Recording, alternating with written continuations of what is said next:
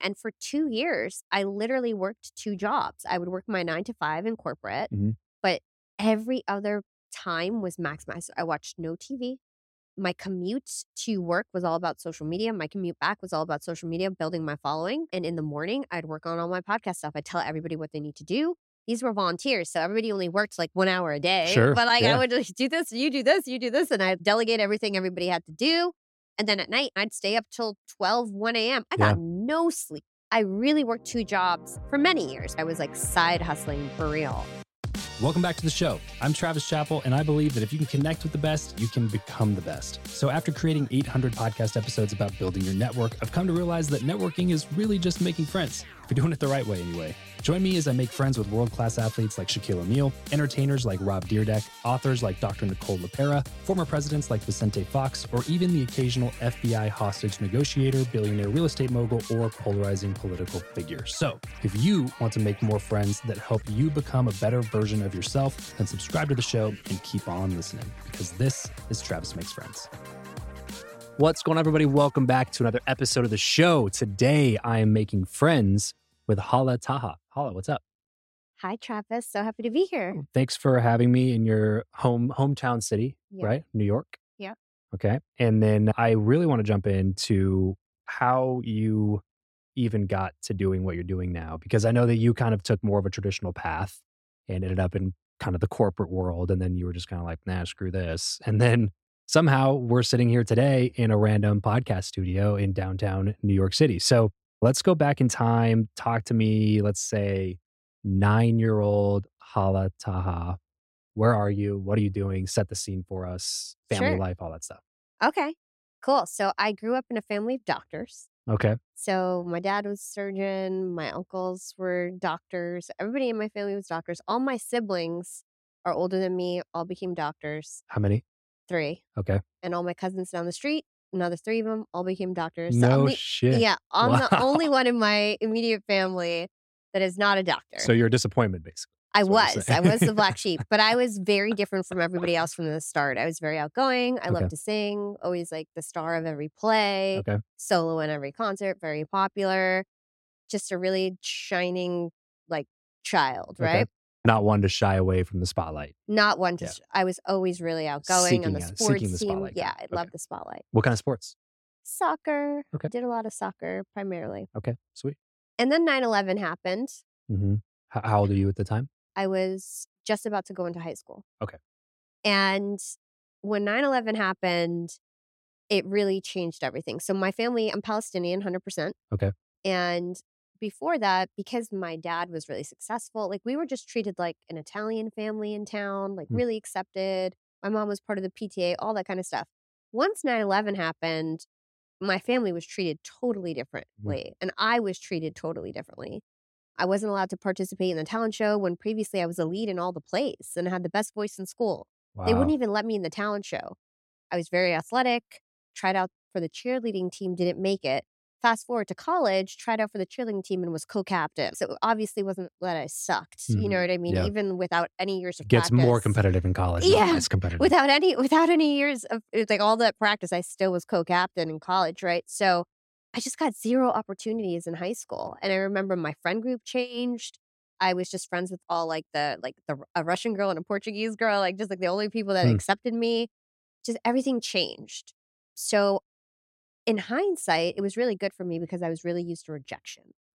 And this mentality that I could do anything didn't go away because my dad grew up extremely poor in Palestine. 8 people in one house, no electricity, no light. And he ended up becoming a doctor, getting a scholarship to becoming a doctor, coming to America, becoming a surgeon, then becoming chief of surgery, then opening up his own medical center. So I literally saw this man who grew up super poor and became very successful, took my whole family out of poverty. I had 0 excuse. So even though I was rejected and all this stuff, I still believed that anything was possible, right? Yeah. So I came into college like guns blazing, right? Where'd you go to school? NJIT. Wasn't a great school because I had no extracurricular activities in high school. I got good grades, but there was nothing special about me because I literally did not get any opportunities in high school after 9/11. So by the time I went to college, the whole 9/11 thing cooled down. I went to a really diverse school, which was lucky. I didn't even mean it. But I all of a sudden was just treated normally. And then I was leading every play, top of my sorority on the board, co-captain of the cheerleading team, and really became the most popular girl in school, quite frankly. I was like very, very popular and loved it, right? And I just tried out for opportunities and was actually getting them. Then in my junior year of college, I was writing music. I was a really good singer. I was songwriting. My dream was actually to be a songwriter and a singer. Hmm. I always knew that I was going to use my voice somehow in my career. And so I had this bright idea. I was in every single extracurricular activity you could imagine because I was so I was missing that from high school that Hmm. I did not go to class. I did not care about school. All I did was just like extracurricular things. I was part Just of try every things. club, like Yeah. everything, because I just was getting opportunities now. So I was in the radio club and I had this idea like, hey, let me just apply to radio station internships and push my music. That was the goal. So Got it. I applied. I got a job at Hot 97 and I ended up working for Ebro. If you know him, Hot 97 was like the number one hip hop and R&B station in the world. Okay. Ebro was the program director at the time. Now he's one of the personalities on the morning show. Hmm. And so I was Ebro's intern. I did a really good job. Then they promoted me to be Angie Martinez's intern in the studio area where only like 15 people were allowed. That's where all the celebrities would be every single day. And I was basically like the queen of all interns, Nice. right? And I ended up dropping out of school because they just wanted me to work there basically full time, but for free. That's how you paid your dues in radio. Yeah. So I ended up working for free at Hot 97 for 3 years as Angie Martinez's assistant. So I would read commercials on air. That's when I first got like my chops wet in terms of being a personality. So sorry to cut you off. Yeah. So 3 years you were intern there for 3 years. At what point did you drop out of school to where you were just like, you were doing that It was my exclusively? junior year of college. Okay. I was working at Hot 97 for about 6 months. And I remember Angie came up to me and she's, "Hala, can you come in every day?" Hmm. And I was already failing out of school. I was gonna say, did she realize what she was asking of you? Yeah. Like, she was just basically, hey, do this instead? Or Pretty much. Yeah. And the way that it works at Hot 97 is you work for free for 3 to 5 years and then they give you a show. Mm, mm. That's how you pay your dues in radio. And so Yeah. I wanted to be the next Angie Martinez and they were basically priming me to be that. Yeah. And I knew that. And so I was like, screw it, I'm just going to drop out of school. I was lucky because my father was really successful. And I was making money at night at Hot 97, throwing underground hip hop showcases Oh, and nice. selling tickets and hosting concerts. Always and going hustling something. going Yep. to the clubs with the DJs and getting paid for that. And so I was just like hustling at night, working during the daytime, but back to like my family being very like regular immigrant family in terms of education is so important. Everybody was like really worried about me. Not happy. I was living with my brother. Did you hide it? No, No, you told them, they like, knew it, immediately? but they were Okay. very upset. I was living on my brother's couch, basically, working at Hot 97. My brother lived in Brooklyn, Your brother, who's also a doctor. who was in residency Oh, or okay. whatever. So it's like I was just like totally a loser to everyone.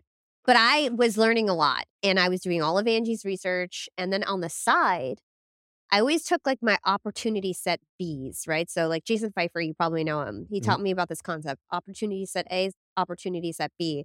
And something about me is that I always took, so opportunity set A is what you get paid for, what you're hired for. So at Hmm. 187, that was like running the Delette boards, audio editing, research, doing the commercials, answering the phones, running the contests. I would do that. That was my day job, right?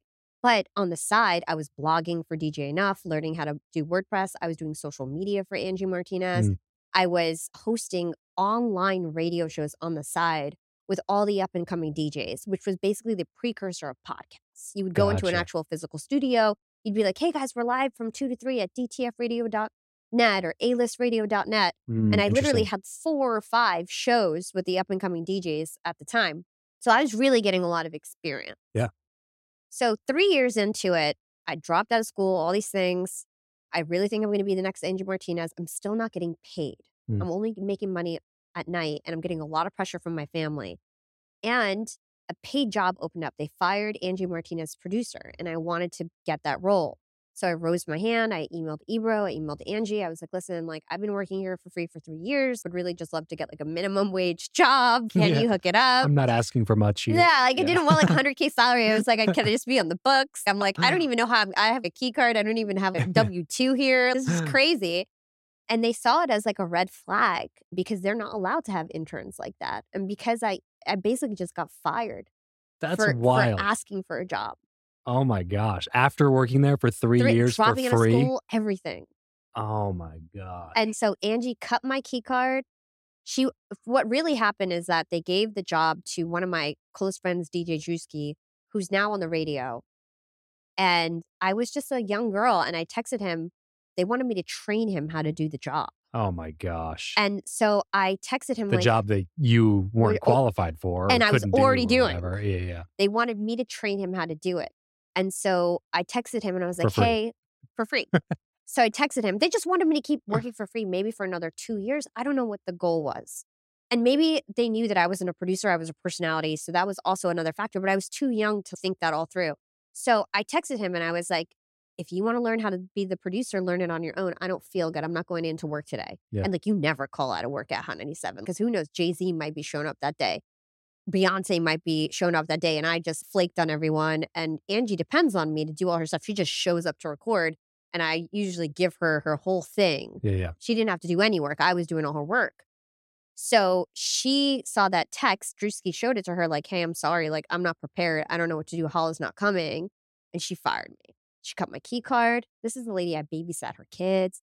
I went shopping for her. I did everything for her. Jeez. Cut my key cards. All my mentors, everybody, all the DJs were like my mentors, my friends. They all called me like, HALA, I'm so sorry. We're not allowed to talk to you anymore. Yeah, exactly. Like, you're blackballed. Yeah, fuck that corporate stuff. Yeah, they blackballed me from the industry. So I was like so devastated. I felt like somebody died. Hot 97 was my identity. I was big on Twitter. My screen name was HALA Hot 97. Everybody at college was like, oh, HALA's the girl that like went to Hot 97. I was like, had the coolest job. Yeah. I was dating Chris Brown at one point. Like, I was like hanging out with all these celebrities. Like, How was that not the first thing that you brought up? But you know what I'm saying? I was just like this little star at like 20 years old. You know what I mean? And then it all came crashing down, and I basically had to think of a new way to build it up, and I did. Well, HALA, how dare you ask for money for work? You know what I mean? How dare you? So audacious. I know. So what did family say at this point? So at this point, I still wanted to follow my dreams. I really believed that I was going to be like a personality and in entertainment. And my dad was really the only one in my corner. If it wasn't for my dad, none of this would have happened. Thanks, so he Dad. was just like, just keep doing what you want to do. Keep following your dreams. And I was just working side jobs. I would work for like a festival company and do their social. And so I was making little money here and there, but I kept following my dreams. So you're how old at this point? 22. Okay. And 23. Okay. And at what stage were podcasts at this time? Podcasts existed, but very hard to get into. Okay. I actually technically was on a podcast that was like an online radio show, and they also put it on Apple. So I was technically on a podcast already. Got it. But it was like nobody really knew how to subscribe. Nobody really knew. This is like 2010. Exactly. Okay. Exactly. This was like 2010. Then I decided, I had this idea. I got fired on a Thursday. By Sunday, I had this new idea. I was going to start something called Strawberry Blunt. I was into smoking weed at the time. Just at the time. I smoke once in a while. Now I'm more of a like squeaky clean reputation. So let's whatever. It's okay. Weed's illegal in most places now. But at the time it wasn't. And I called it fair point. Yeah, it wasn't. Point. So it was like really cool to be called Strawberry Blunt, you know? And so then we were the sorority of hip hop. And I decided I was going to recruit girls from all these different companies like Def Jam and iHeart and VH1, girls who weren't getting opportunities, young girls, pretty girls, and we were going to band up. And you had a blog already because I had ran DJ Enough's blog. I had worked on Funkmaster Flex's blog, taught myself how to build WordPress websites. And in 2 weeks, I recruited 14 girls. I found them on Twitter and Craigslist. And I was like, submit your pictures, submit your bio. I'll teach you how to write. I'll teach you how to blog. And I just wanted like pretty girls in the industry. Back when people on Craigslist were actually kind of trustworthy. Exactly. But it's so funny that so many of these girls I met on Craigslist, like so random. Yeah. And so I built this sorority. I went back to school. Okay. And I remember my first board meeting was at my college. Then I like rented out a room and I had 14 girls and I was the president of the sorority of hip hop. And I went back to school, and at this point I was so much smarter than I was. Hot 97 taught me discipline. So then I started getting like straight A's. I was like, you know, academically like rocking it. And started this blog. 3 months later, I basically figured out how to hack Twitter. I was the first blog that would at mention people in the titles and like automate. You know, when you send out a blog on Twitter and it will be like, if they're like mentioning a celebrity or a politician, they'll at mention it, the blog title, and then the URL to the blog. Mhm, mhm, I was like the first one to figure that out. mhm.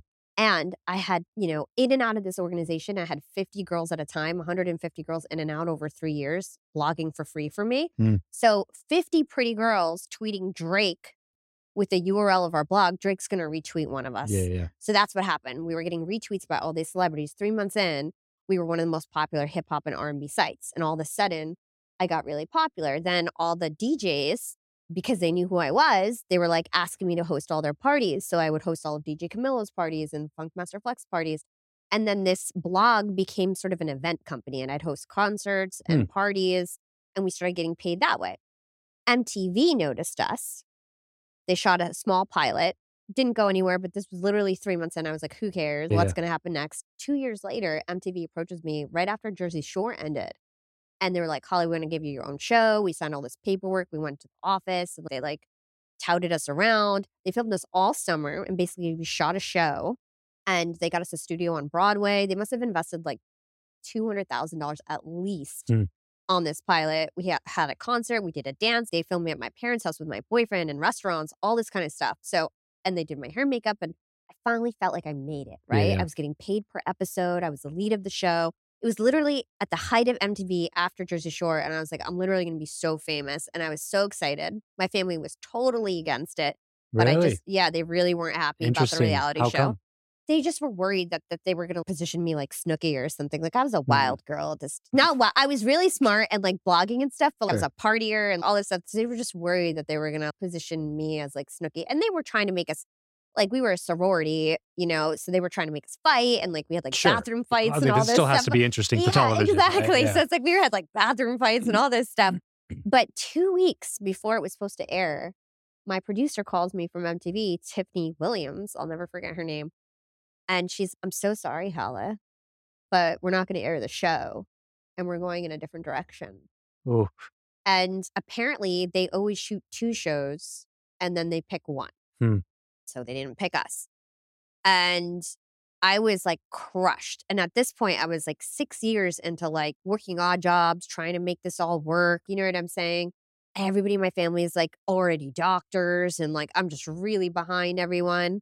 And I was like, okay, I guess this is it. I guess this is over for me. I'm going to be normal. Let me go get my MBA. Honestly, everybody wanted me to be like, they thought all I could be was like a speech language pathologist, or nothing wrong with that. But all my siblings were like, be a physical therapist, be an occupational therapist, or a speech pathologist. I applied to 14 speech pathology schools, rejected from all 14, and thank God. Because if that would have been my job, I would have been that is Something tells so me you not wouldn't have stuck me. with it. Yeah. And I think Something tells they me. were like, what is this girl wants to be? She's going to get bored or something. I got rejected from every school. Wait, did you finish school then the second time you went back? I did. I Okay. finished my undergrad, and I did like really good my senior year, but my GPA overall was really bad. It was Okay. like a 2.3. Yeah, yeah. My first Phoning it 3 in for the years, first like, few years. yeah, it was just terrible. And so it was really hard for me to get into grad school. And I ended up reaching back out to my director of alumni studies at NJIT and basically like emailing her nonstop. Finally, she took a cup of coffee with me. I told her my whole story. And she said, I'll let you into the MBA program if you promise that you get a 4.0. And I'm kicking you out if you don't. You know what's wild to me is that it was so difficult for you to get into another program like that when you were likely, of all of the people applying, the only person that actually had experience building a business or like selling shit to people or marketing or any of the actual skills that you I need know. to build a business. Like you were the only one, but you got somewhat bad grades at this thing. So we can't let you study here. That's the thing. There's so many issues that I have with the corporate world and the education world that just like they put up these random barriers to entry that make no fucking sense know. at all. And then they enforce them as if it's, the law. You know what I mean? It's I just know. it's so weird to me. And I'm really lucky because I really did not deserve to get into that program, but they let me in and I crushed it. I graduated number 1. Through I a got a relationship. 4.0. through a relationship that I basically begged, and they were like, all right, we'll give you a shot. They saw that my last year I did well, and then I just got straight A's. I was like a star in the program, This is for your MBA. my MBA. Okay. So my MBA gave me the opportunity to transition into corporate because at this point I thought I'd never get back on a mic. Again, I already had 4 or 5 shows. Like I really wanted to be an on-air personality, but I was just like, forget it. I just need to be normal, get a job, make my parents happy. So this is your kind of like I'm selling out moment a little bit, Yeah. where you're just like I'm giving up on this silly thing and I'm doing this thing. Oh, and because by it's, the way, I shut down the website. There was 100 girls that hated my guts.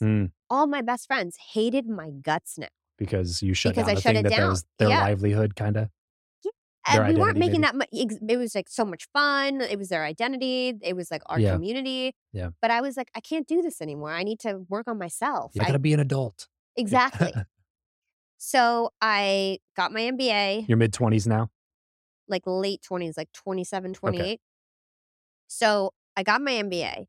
That was my door into corporate because without that, my resume looked crazy. Free intern at Hot Yeah. 87, had It's sorority of all hip over hop, the Strawberry place. Blunt, like they. An So, almost MTV show. oh yeah, so it's everyone's, what is wrong with this girl? So I applied for corporate and I got a job at Hewlett Packard as an MBA intern. And the only reason why I got it is because I was getting my MBA. And so it was like a full-time job. I was making $70K a year as an intern. And for me at the time, I was like, this is Well, that's fucking $70K amazing. more than your last intern. Yeah. So I was like, oh my God, I'm fucking loaded. So I loved that job. And I was going to school at the same time. And it was basically like 30 hours a week. It was basically full-time. And I was crushing it in school, I became the face of the young employees at Hewlett Packard. I was an entrepreneur within the organization and I was so tech savvy. I thought at 27, I was going to be so behind because all my other friends started their corporate jobs at 22. Sure. I was actually like jumping over people in corporate because I knew how to graphic design, video edit. Yeah. I knew how to build websites. You had real I knew skills. SEO. Yeah. I was like just the most digitally savvy on the team. And so I got promoted like 4 times in 5 years. Like I stayed at the company for 5 years and I was like president of the Young Employee Network. Then I was in the Global Young Employee Network, which is like an employee organization within them. And I was doing the same kind of stuff. Instead of interviewing like people on a radio show, I was interviewing the CEO at the town hall. And I was in the conferences doing like the tours and on the mic. So I was doing the same. I was still HALA. Sure. But in the corporate world, right? And 4 years into it, about 6 months before, I stayed there for 4.5 years, let's say. I realized that I had to get back into podcasting.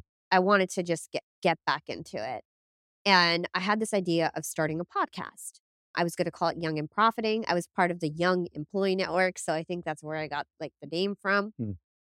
And my goal was I was leading like 7,000 young people at HP. And I was like, why don't I lead 7 million people? And it doesn't have to be HP, right? And so I decided that I was going to start my personal brand on LinkedIn because I felt like a lot of the people that would want to listen to my show would be on LinkedIn. Okay.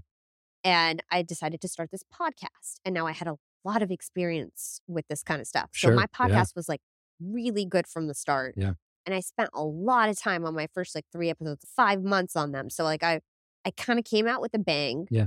I became an influencer on LinkedIn quite fast. Disney streaming services recruited me at the same time. So I moved to New York, started working at Disney. And you moved to New York from? Jersey. From Jersey, okay.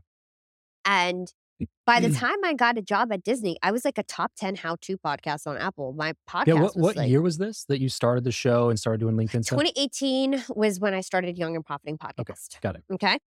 So I started Young and Profiting Podcast in 2018. By episode 2, I had my first volunteer, who's now my business partner, Timothy Tan. Okay. And I had all these fans on LinkedIn because I was the #1 podcaster on LinkedIn. All these fans on LinkedIn would reach out to me and they'd be like, Hala, I want to help your show. Your show changed my life. How can I help? How can I help? And I would get all these people asking, how can I help? So I opened up a Slack channel and I started training all these people how to help me on my show. So I had one guy from Atlanta who'd help me with videos. I had one guy in Estonia helping me build my website. I had a guy from California helping me with guest outreach. And a lot of these people are still on my team. By episode 8, I had 10 people in a Slack channel.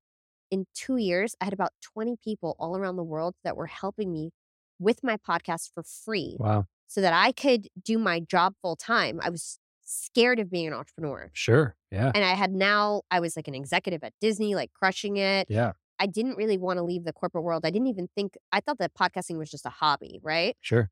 So I had a volunteer team of about 20 people working for free for me. That's fantastic. I'm eating it up because I like the storyline. Yeah. So you have 20 people working for free for you, but you're still at the point where you're buying into the idea that the corporate world is the better path forward, even though you have a ton of social proof that would suggest that if you took the leap, you would probably do pretty well. Yeah. So what tipped the scales eventually? So it was the way that I first monetized everything. So Okay. 2 years into it, my podcast is pretty notable. I've had big guests from the start. It was really quality show. Just to pause real quick, 2 years into it. 2 years into 2 it. years, people. I have this 2 conversation with so many years. people. Yeah, because exactly what you're like, obviously, we both kind of have helped fair amount of people start podcasts. And the question is always, well, how do you get your show to be successful? And more lately, I've done a lot more thinking around what's like the base level of work that you have to do in order to get to a point where you feel like you actually kind of know what you're doing. You already started like a year, 2 years, maybe even 3 years, 4 years of experience beyond what most podcasters start at with Yeah. your previous experience doing Exactly. hosting, being in radio, doing parties and events and emceeing and all the other things that you Yeah. did. And then you started a podcast and had 20 people on your team and did it for 2 years. And then that's when you like, Exactly. I just want to paint that picture for people because I think that's something that most people would have just glazed over. But that's a very important detail of this entire thing is everything you built today stems from the fact that you're always willing to put in the work, grab the experience and the skills that are necessary for that thing, and then take massive action and stay disciplined and consistent until you see the result. That's what it takes. Sorry, go ahead. No, it's such a great point. And for 2 years, I literally worked 2 jobs. I would work my 9 to 5 in corporate, Mhm. but every other time was maximized. I watched no TV. My commute to work was all about social media. My commute back was all about social media, building my following. Mhm. And at night and in the morning, I'd work on all my podcast stuff. I'd tell everybody what they need to do. These were volunteers, so everybody only worked like 1 hour a day. Sure, But like yeah. I would just do this, you do this, you do this, you do this, and I'd delegate everything everybody had to do. And then at night, my boyfriend at the time was a music producer. He worked nights. We'd eat dinner, and then he'd go to work, and I'd stay up till 12, 1 a.m. I Yeah. got no sleep, Yeah. right? But I really worked 2 jobs for many years, but definitely for the 2 years that I was like side hustling for real. Then COVID hit. Mm. And me and my boyfriend moved to Montauk, which is upstate New York. Mhm. Also, my dad ended up passing away from COVID. Oh, no. And for 3 months, in March, it happened right away. My family was one of the first to be impacted. I moved home to take care of my parents who had COVID. I ended up getting COVID. And so at that point, COVID was so scary that like I didn't see my boyfriend for 2 months. I didn't see my friends for months. I was really bored. And I was already working from home from Disney. And I remember I had Heather Monahan on my show. Do you know her? Yeah. Mhm. Yeah. So she's like a LinkedIn influencer, a big podcaster, and she was obsessed with my marketing on LinkedIn. Okay. And she was obsessed with my videos. So she kept commenting on my stuff. Hala, can you do this for me? I really want you to do my social media. And I told her like, hey, Heather, I have a volunteer team. I have a great career at Disney. I can't help you, but I'll show you how to do it. So I would try to train her on the weekends because I wanted her as my mentor. So I was just trying to be nice. Yeah, of course. And she literally, I showed her my Slack channel. I showed her my Drive, my templates. I tried to teach her how to do everything. And she's like, Hala, I have a budget that I was going to give to VaynerMedia. I see your stuff. Your stuff is better. You literally have a marketing agency and you don't know it. I will be your first client. Trust me. Let's do this. And at this time, I'm stuck in my parents' house. My dad is dying. I'm like, I remember him, I'm like thinking, how can I take things to the next level? Life is so short. Then I'm also have no commute. So I've got like all this time unlocked because it used to take me a couple hours every day to go back and forth to Disney in New York. Yeah. And I was just like, all right, let me do this. I've got this volunteer team. So Heather started paying us, started paying some of my employees, hiring more people from my creative team in the Philippines and stuff like this. And then my second client, Jason Waller, at the time, he was the CEO of a billion-dollar company, Power Home Solar. It was Mhm. the fastest growing public company in the world. He had a lot of money. He invited me on his podcast, and at the end of his show, he looked me straight in the eye and he was like, "Hala, can you do my social and podcast production?" And now I had my first client, and I was like, "Yes, I can." Right? Mhm. And so I had no website. I had nothing to my name, nothing. Wait, you didn't have business cards? No business But how could cards, you no sell logo, no something? website. I didn't even have a company name. I just said, "Yes, I can." Yeah. And then I remember me and my business partner, Timothy Tan, like, who started with me episode 2, I knew how to graphic design, so I created a really cool PowerPoint presentation. Yeah. I listed he wanted LinkedIn, Instagram, and podcast services, and I listed it at 3K, 3K, 3K. And then Tim was like, "He's a billionaire, Hala. Why don't we just do 10K each service?" That's a fair question. And I was like, "Okay, let's try." I was like, "Worst he can do is negotiate us down." Hmm. So we hop on a call. I do a great presentation. And then at the end, I'm like, "Here's the price. It's 30K a month." And he's, "Let's do it." And I was like, "All right." Yeah. Here's a And big lesson here, people. Big lesson. This is something I've been thinking about, again, a lot lately. And it was Alex Ramosi who said it recently. He's just really good at simplifying, complex things. But he said, solve rich people problems, they pay better. And it was one of those things where exactly what you're talking about. Like you look at the services that you offered. The services could be delivered from $2 VAs in the Philippines and could be sold to somebody who is maybe has a podcast on the side and they make $40,000 a year and they would pay $900 a month for that service. Or you go to somebody who makes $1 billion a year in revenue at their business who needs that thing to solve a much greater problem, which is status, influence, attracting great employees and better people in the organization. And like those types of problems to them are worth sometimes millions or tens of millions of dollars. So it's like you first hear it, it kind of sounds, oh, well, you just said that there was going to be that versus that. Well, what makes it worth that? The only thing that makes it worth that is the value that that person is receiving from the agreement. yeah, Right? Because this $40,000, not to talk shit on anybody making $40,000 a year, I'm just saying if you solve a $40,000 a year person's problem, then you get paid the $500 that it is because the value to them is basically, hey, I don't have to take my time to edit my podcast anymore. That to me is worth $500 a month. yeah, But this guy's like, oh, you can help me increase my influence. You can help me get a better social following. You can help me grow my audience. You can help these things will be worth millions of dollars to me. Therefore, I'm okay with letting go of a couple six figures every year. yeah. And the other thing is that I had the social proof. I had already blown myself up Yes. on LinkedIn. I had already blown up my podcast. I was getting the guests. And not for nothing, my original price was definitely underpriced given all Yes. the expertise I could bring. I agree. And Jason was like my only first client. So I literally took him from a nobody to him blowing up on Instagram, blowing up on LinkedIn. He became like a top podcast. Yep. I made him all that money back Mhm. because I got him all these sponsorships and things. So I crushed it for him. Yep. So it's like he believes like money well spent. Yeah, You know that's what what I'm saying. That's what I'm saying. Exactly, Is it's just an appropriation of the value received from the other Exactly. party. Yeah. It's like, what do they view this work as being worth to them? And since he paid me so much money, I was really able to get the resources that I needed and everything Totally. like that to really get it under control. But I do view Jason as like he was my seed investor Yeah. because without that first influx of money, I then had my first US hire. I was able to actually pay my team, Well, what's my volunteers. say what's awesome about those types of seed investments is that it's a customer. Exactly. That's the one thing about raising capital, especially for a service-based business like that. It's just if you're going to do it, the best way to get somebody to vote is with their wallet. Yeah. Because almost nobody in your life is going to be like, Hala, that's a shitty business idea. You know what I mean? If you explain to them, here's what I'm going to do. I'm going to do production. I'm going to do LinkedIn. I'm going to do all these other things. And so nobody in your life is going to be like, that's a bad idea. You shouldn't do that. Yeah. Everybody's going to be like, oh, that sounds cool. And then you're going to get all this this confidence and this hope. They're like, I'm going to go do it. And then you go talk to the people that told you it was a good idea. And they're like, oh, not right now, not right now. You know what I mean? Yeah. But if you go get somebody who has money and they actually sign and they actually pay you money to do the thing, that is a big vote that you're doing something that people probably need. You're Yeah. solving a problem for somebody. And you don't need to take investments from anyone. You Right. can just bootstrap your company if you just can From get customers. clients and Yeah. make sales from the start. Too many entrepreneurs, I think, don't know how to sell or get clients.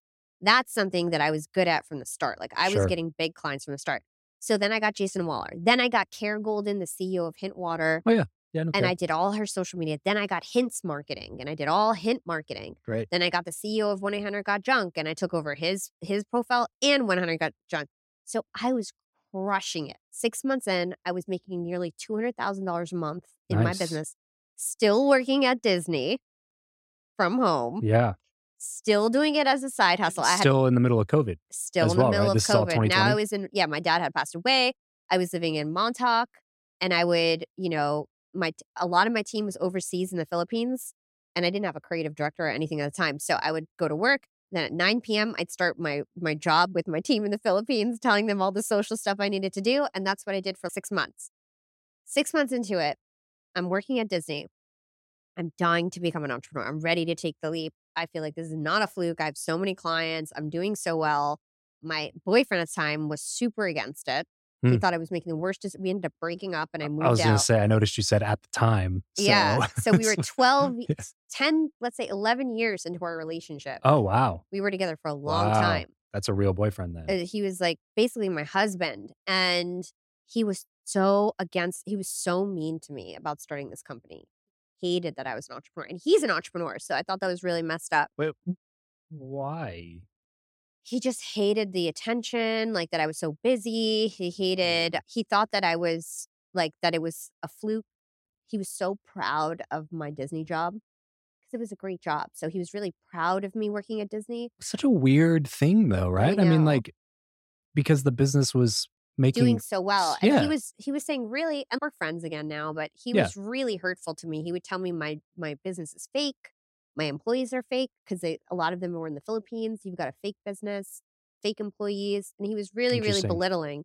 And so I had to get out. So I left the house, moved out, packed up all my stuff, went to my mom's house, and ended up relaunching my podcast in her basement. It's not because I was broke. I was doing really well, but I just needed somebody who loved me, right? And so I moved back to my mom's house. And I quit my job at Disney because I found out I was going to get on the cover of Podcast Magazine. Then I found out that Matthew McConaughey was coming on my show. And I was already had 100, maybe 60,000 followers on LinkedIn. I was already a LinkedIn influencer. And I was making money where I could invest back in my podcast. So my podcast blew up because I figured out media buying. And I was like, okay, I'm going to quit. So 6 months into it, 30 paid employees around the world, cover of Podcast Magazine, about to interview Matthew McConaughey. This was 2021, January 2021, February 2021-ish. Okay. Quit my job, became a full-time entrepreneur. And now the rest is history, Everything has just totally blown up. The new thing that I started a year and a half ago is my podcast network. So I really figured out how to monetize my show. The show like Jason Waller's show that I blew up, I figured out how to get him sponsorships. And then I started a podcast network and now I'm running about 25 top business shows where I'm growing and monetizing them, trying to recruit you to come to my podcast network. Yeah. And then I have the number one LinkedIn marketing agency. So that's the other thing we're known for. This episode of the show is brought to you by Indeed. We are driven by the search for better. But when it comes to hiring, the best way to search for a candidate is not to search at all. It's to match and match with Indeed. If you need to hire, you need this platform, guys. I'm telling you, Indeed is your matching and hiring platform with over 350 million global monthly visitors, according to Indeed data, and a matching engine that helps you find quality candidates fast. Ditch the busy work and use Indeed for scheduling, screening, and messaging candidates so you can connect with those people even faster. And it doesn't just help you hire faster.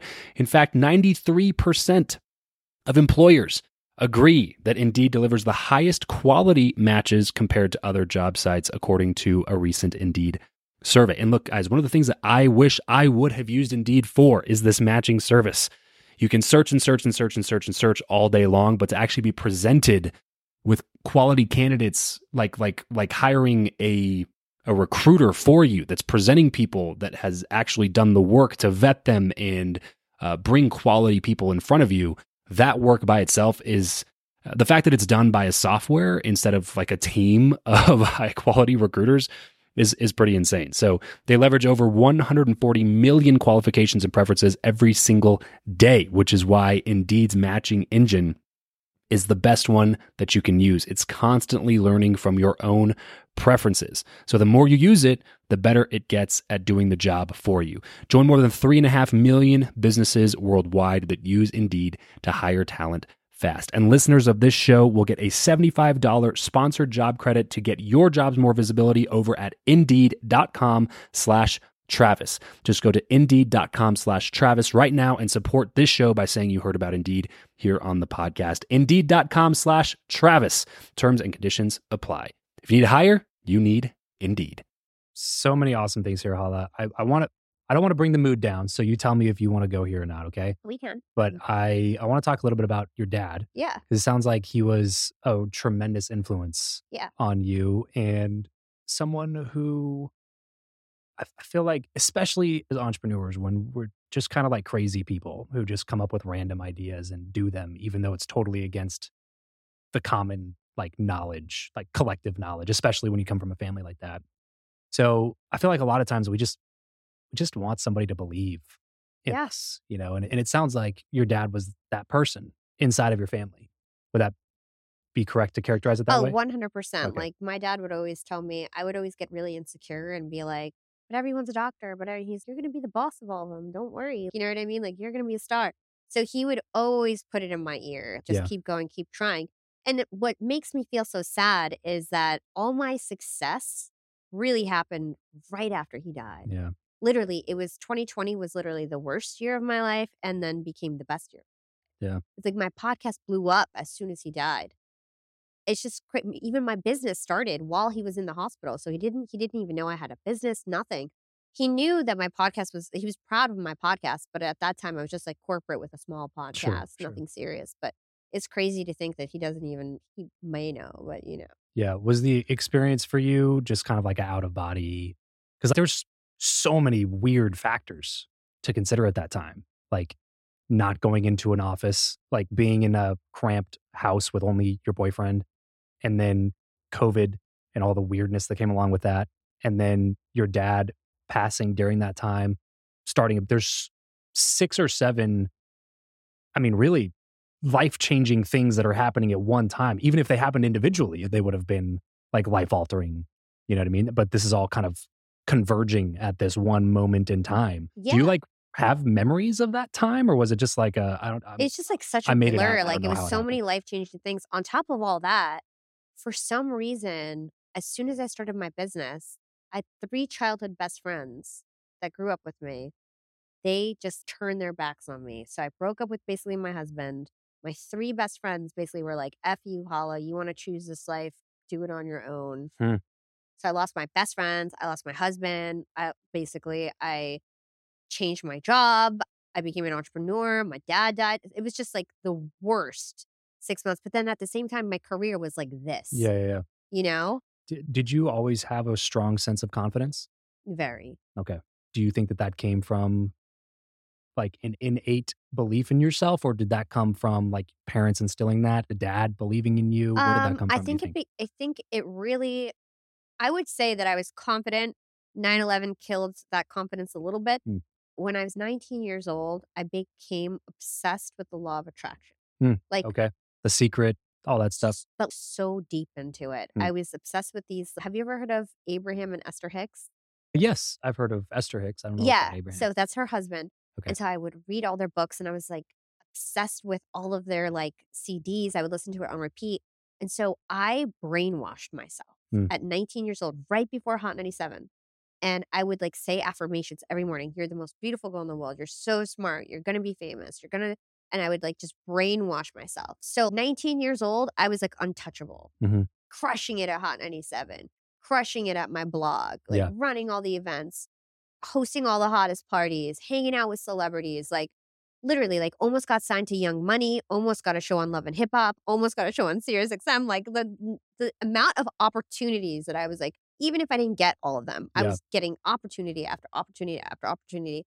Really, when I lost that when MTV, like, pulled the plug on the show, that was Mm. sort of, like, the last straw mentally that I was like, "Oh, this Sure. whole, like, manifestation thing is not real. I need to just be, like, be serious now," right? Then, you know, I started my podcast, thank God. I think it was just boredom, honestly, because I just needed that outlet. That's who I am inside, Sure. and it Yeah. just Can't happened. deny it. I couldn't Yeah. deny it, it just happened again. And 4 years later, right? So I was building that and it was really cool. But it was COVID and my dad dying that really instilled me like, life is limitless. Look at what my dad did. He came from war in like the worst part of the world and pulled himself out of nothing. What's my excuse? Let me just give it a shot. What's the worst that can happen, right? It's not What's like I the worst can't that can I happen? can't go it's not like I could not like if it fails, I'll just go back to corporate. Like, Yeah. Right. what's the big deal, And so I just took it hard to have such clear sight for myself and belief in myself and still everyone around because my dad was gone now. Hmm. My mom didn't want me to quit my job. My boyfriend didn't want me to quit my job. Everyone was against it. And Hmm. so here I was again, black sheep but so successful, and I was like, "You know what? Screw everyone, I wanna show them," Yeah. Right. And I did. What do you view now about the law of attraction and manifestation and all that stuff? How do you view that now? I definitely believe that you have to believe that things are possible. Yeah. You have to have a positive outlook on things, and you have to believe that you are what you want to be, right? That you already are. But the other thing that I think a lot of people miss is you have to be willing to put in the daily action. Action. I put in so much action, Yeah. right? So it didn't happen by accident. And it's also like the skills. The reason why I was successful at podcasting pretty quickly, I've only been doing it for 5.5 years. I'm number one on the entrepreneurship charts today. Hmm. You know what I mean? I'm competing with people who did it 10 years before me and I'm at their level, Hmm. Even though it's been 5 years, I grew fast, Hmm. But it's because I started with such a strong foundation of skills. I had audio editing skills, marketing skills, video design, like graphic design. I don't do those jobs anymore, Yeah. but I was able to delegate and teach and build and learn how to motivate teams and all that kind of stuff and I figured out how to make money Yeah. to then invest in my show, invest in my brand, invest in my future. So it was a lot of hard work and sacrifice. I sacrificed relationships, I sacrificed Yeah. time. I worked through every weekend for 4 or 5 years. Yeah. Like I busted my ass. But I also believed in myself. If I busted my ass and didn't believe it was possible, I wouldn't have amounted Well, anywhere. you It's wouldn't have busted both. your ass. Exactly. Yeah. Right. Yeah. You have to believe it's possible, but you also have to do it. Do I the was, hard I was work. talking to, oh, I think you had her on your show. Maybe not yet. Jen Gottlieb, Okay, a she's friend. coming. Yeah. Yeah. Yeah. But I just had her on to talk about her new book.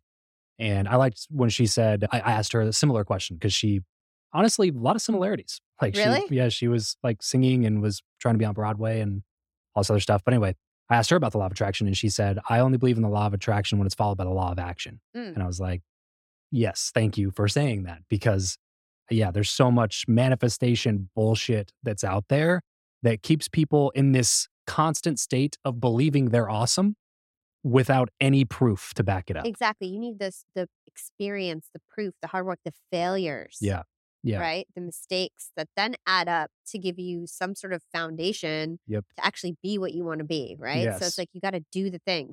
And the other thing is that you're not always going to get every opportunity, Yeah. Right. but it's all about the at bats.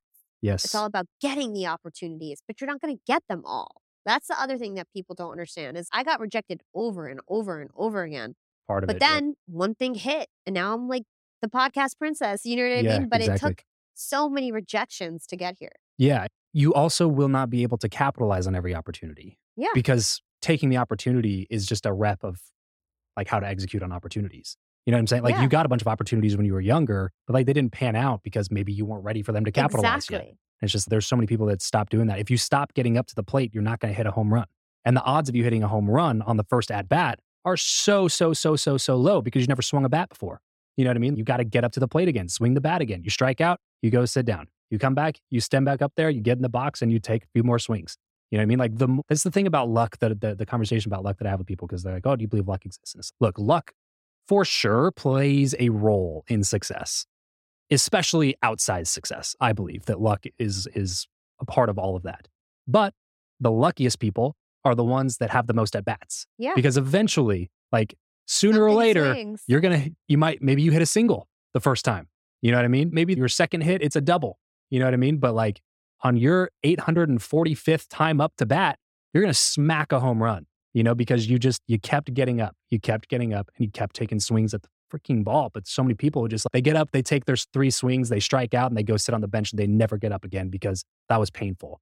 That And sucked to strike out. Everybody saw me. All my friends and family, it was embarrassing to strike out in front of everybody. yeah, It's, well, so what's your option then?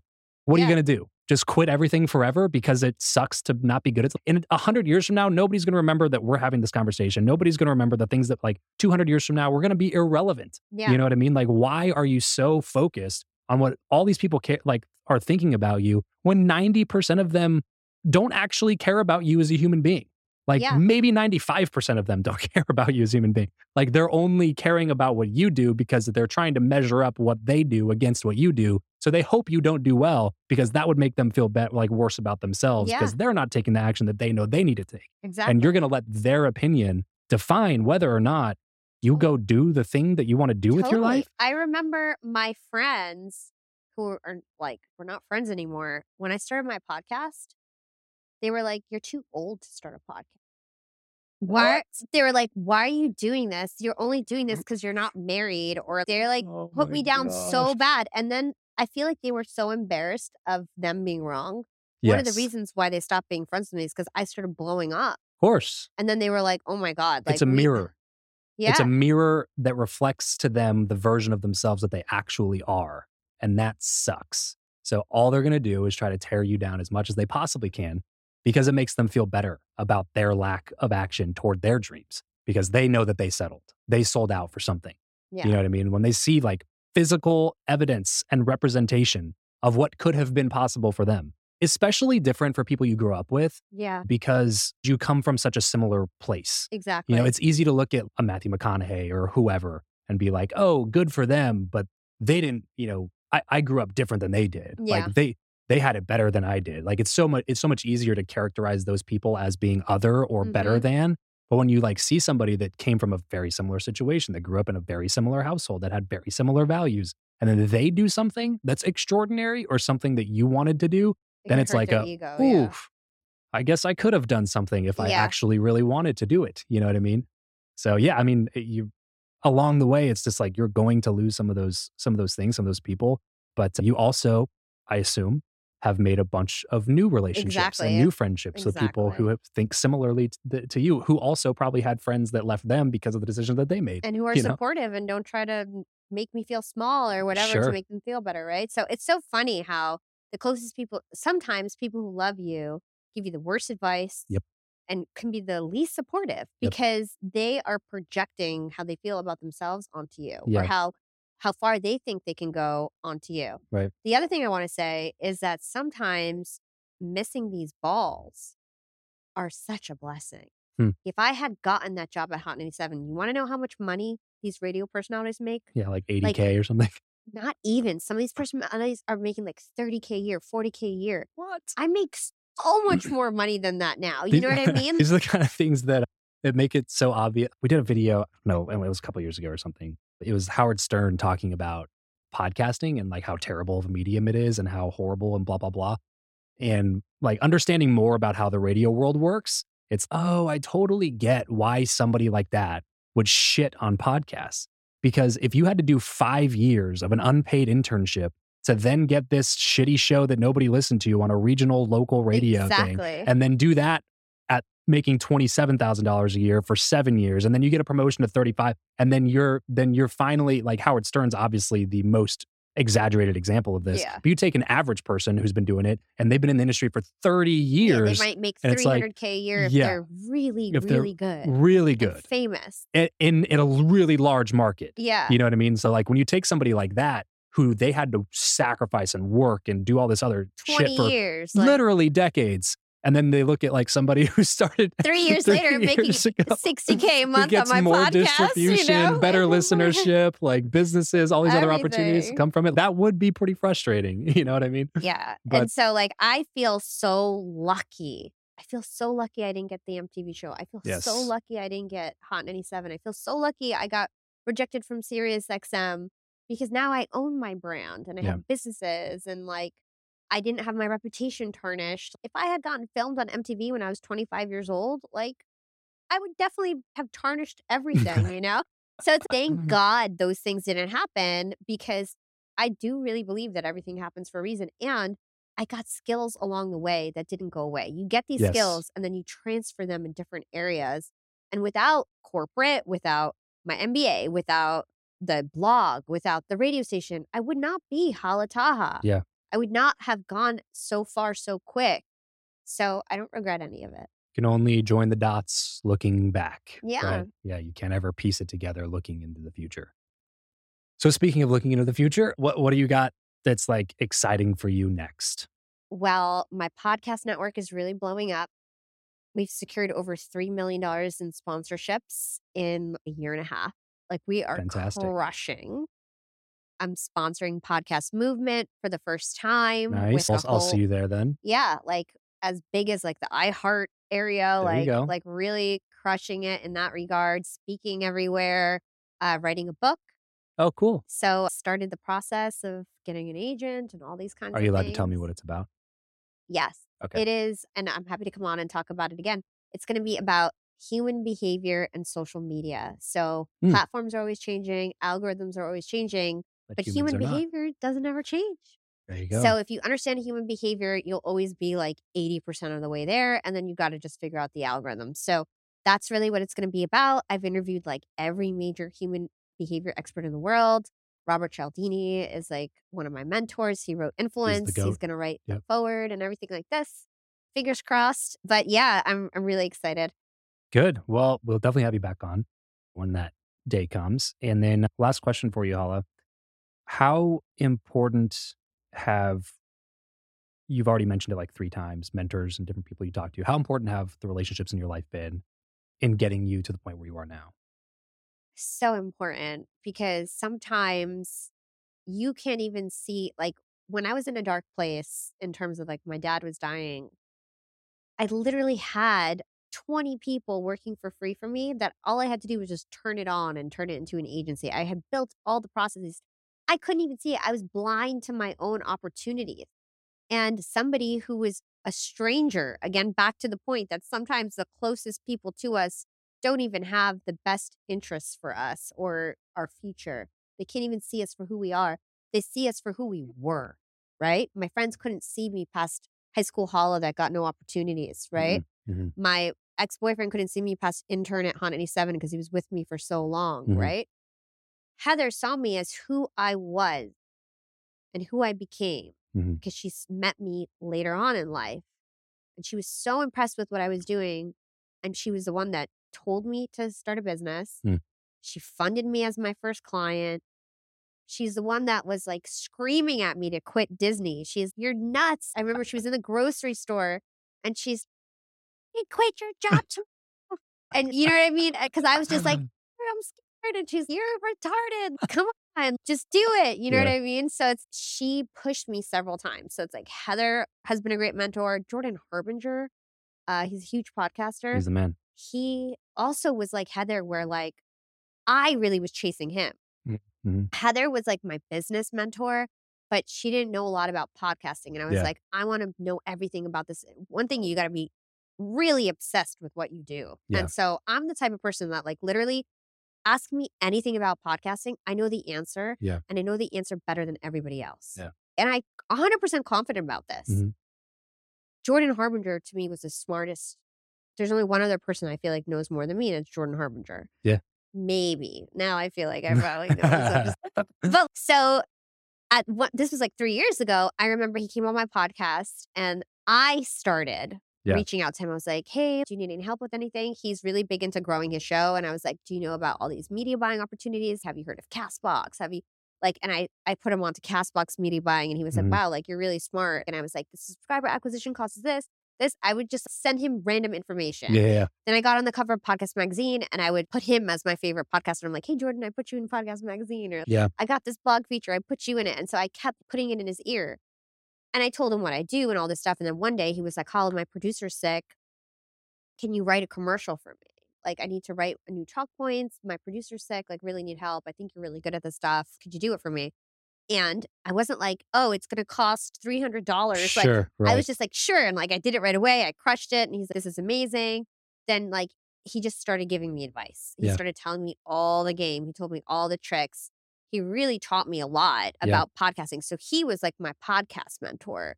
He's the reason why I was able to grow my show really big. And like, even to this day, if I'm like, hey, like, I'm just like confused about this, and he'll tell me exactly what it is Yep. because he's got 10 more years of experience in this game than me. And so I see him as like the old school knowledge, like I'm bringing him the new school knowledge. So it's this mentor-mentee relationship. So he's my podcast mentor.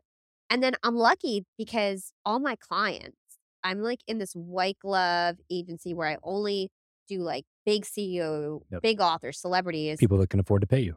And those clients always become my mentors Yeah. and my biggest advocates because I really work hard for them. They Yeah. get to know me, they really like me, and then they refer their friends. And they're like sort of not necessarily teaching me things, but they're the type of mentor that says my name in a room. Yeah. When I'm not there. The and pitches me indirect for mentors. opportunities, you know? Yeah. Tell people you should have like official, like direct mentors, but also unofficial, indirect mentors. Yeah. And that I totally resonate with that for sure. Because you get in the right rooms with the right people and you just show up and do a good job. Successful people are always wanting to help people be successful. Like truly successful people with an abundance mindset, like they want to help people, but they're not going to do it for people who are not going to take the help and put in the work. Right? You know what I'm saying? Exactly. Like they don't like wasting their time. And they're not going to put your name in the hat if they know you're going to embarrass them. Screw it up. Right.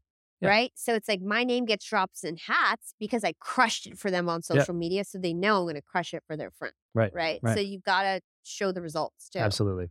Well, this has been a lot of fun. We're definitely going to have a part 2 when you write your book, when it comes out. Yeah. So we'll save some of the questions that I had for that occasion. But before we take off here, why don't you tell everybody where to go find a little bit more about what you're working on? Sure. So I would love it if you guys subscribe to Young and Profiting Podcast. So it's a top entrepreneurship podcast, top business podcast. I've interviewed so many great people: Alex Ramosi, Grant Cardone, Damon John, Robert Cialdini, Chris Voss, lots of human behavior, lots of sales, marketing, negotiation, entrepreneurship.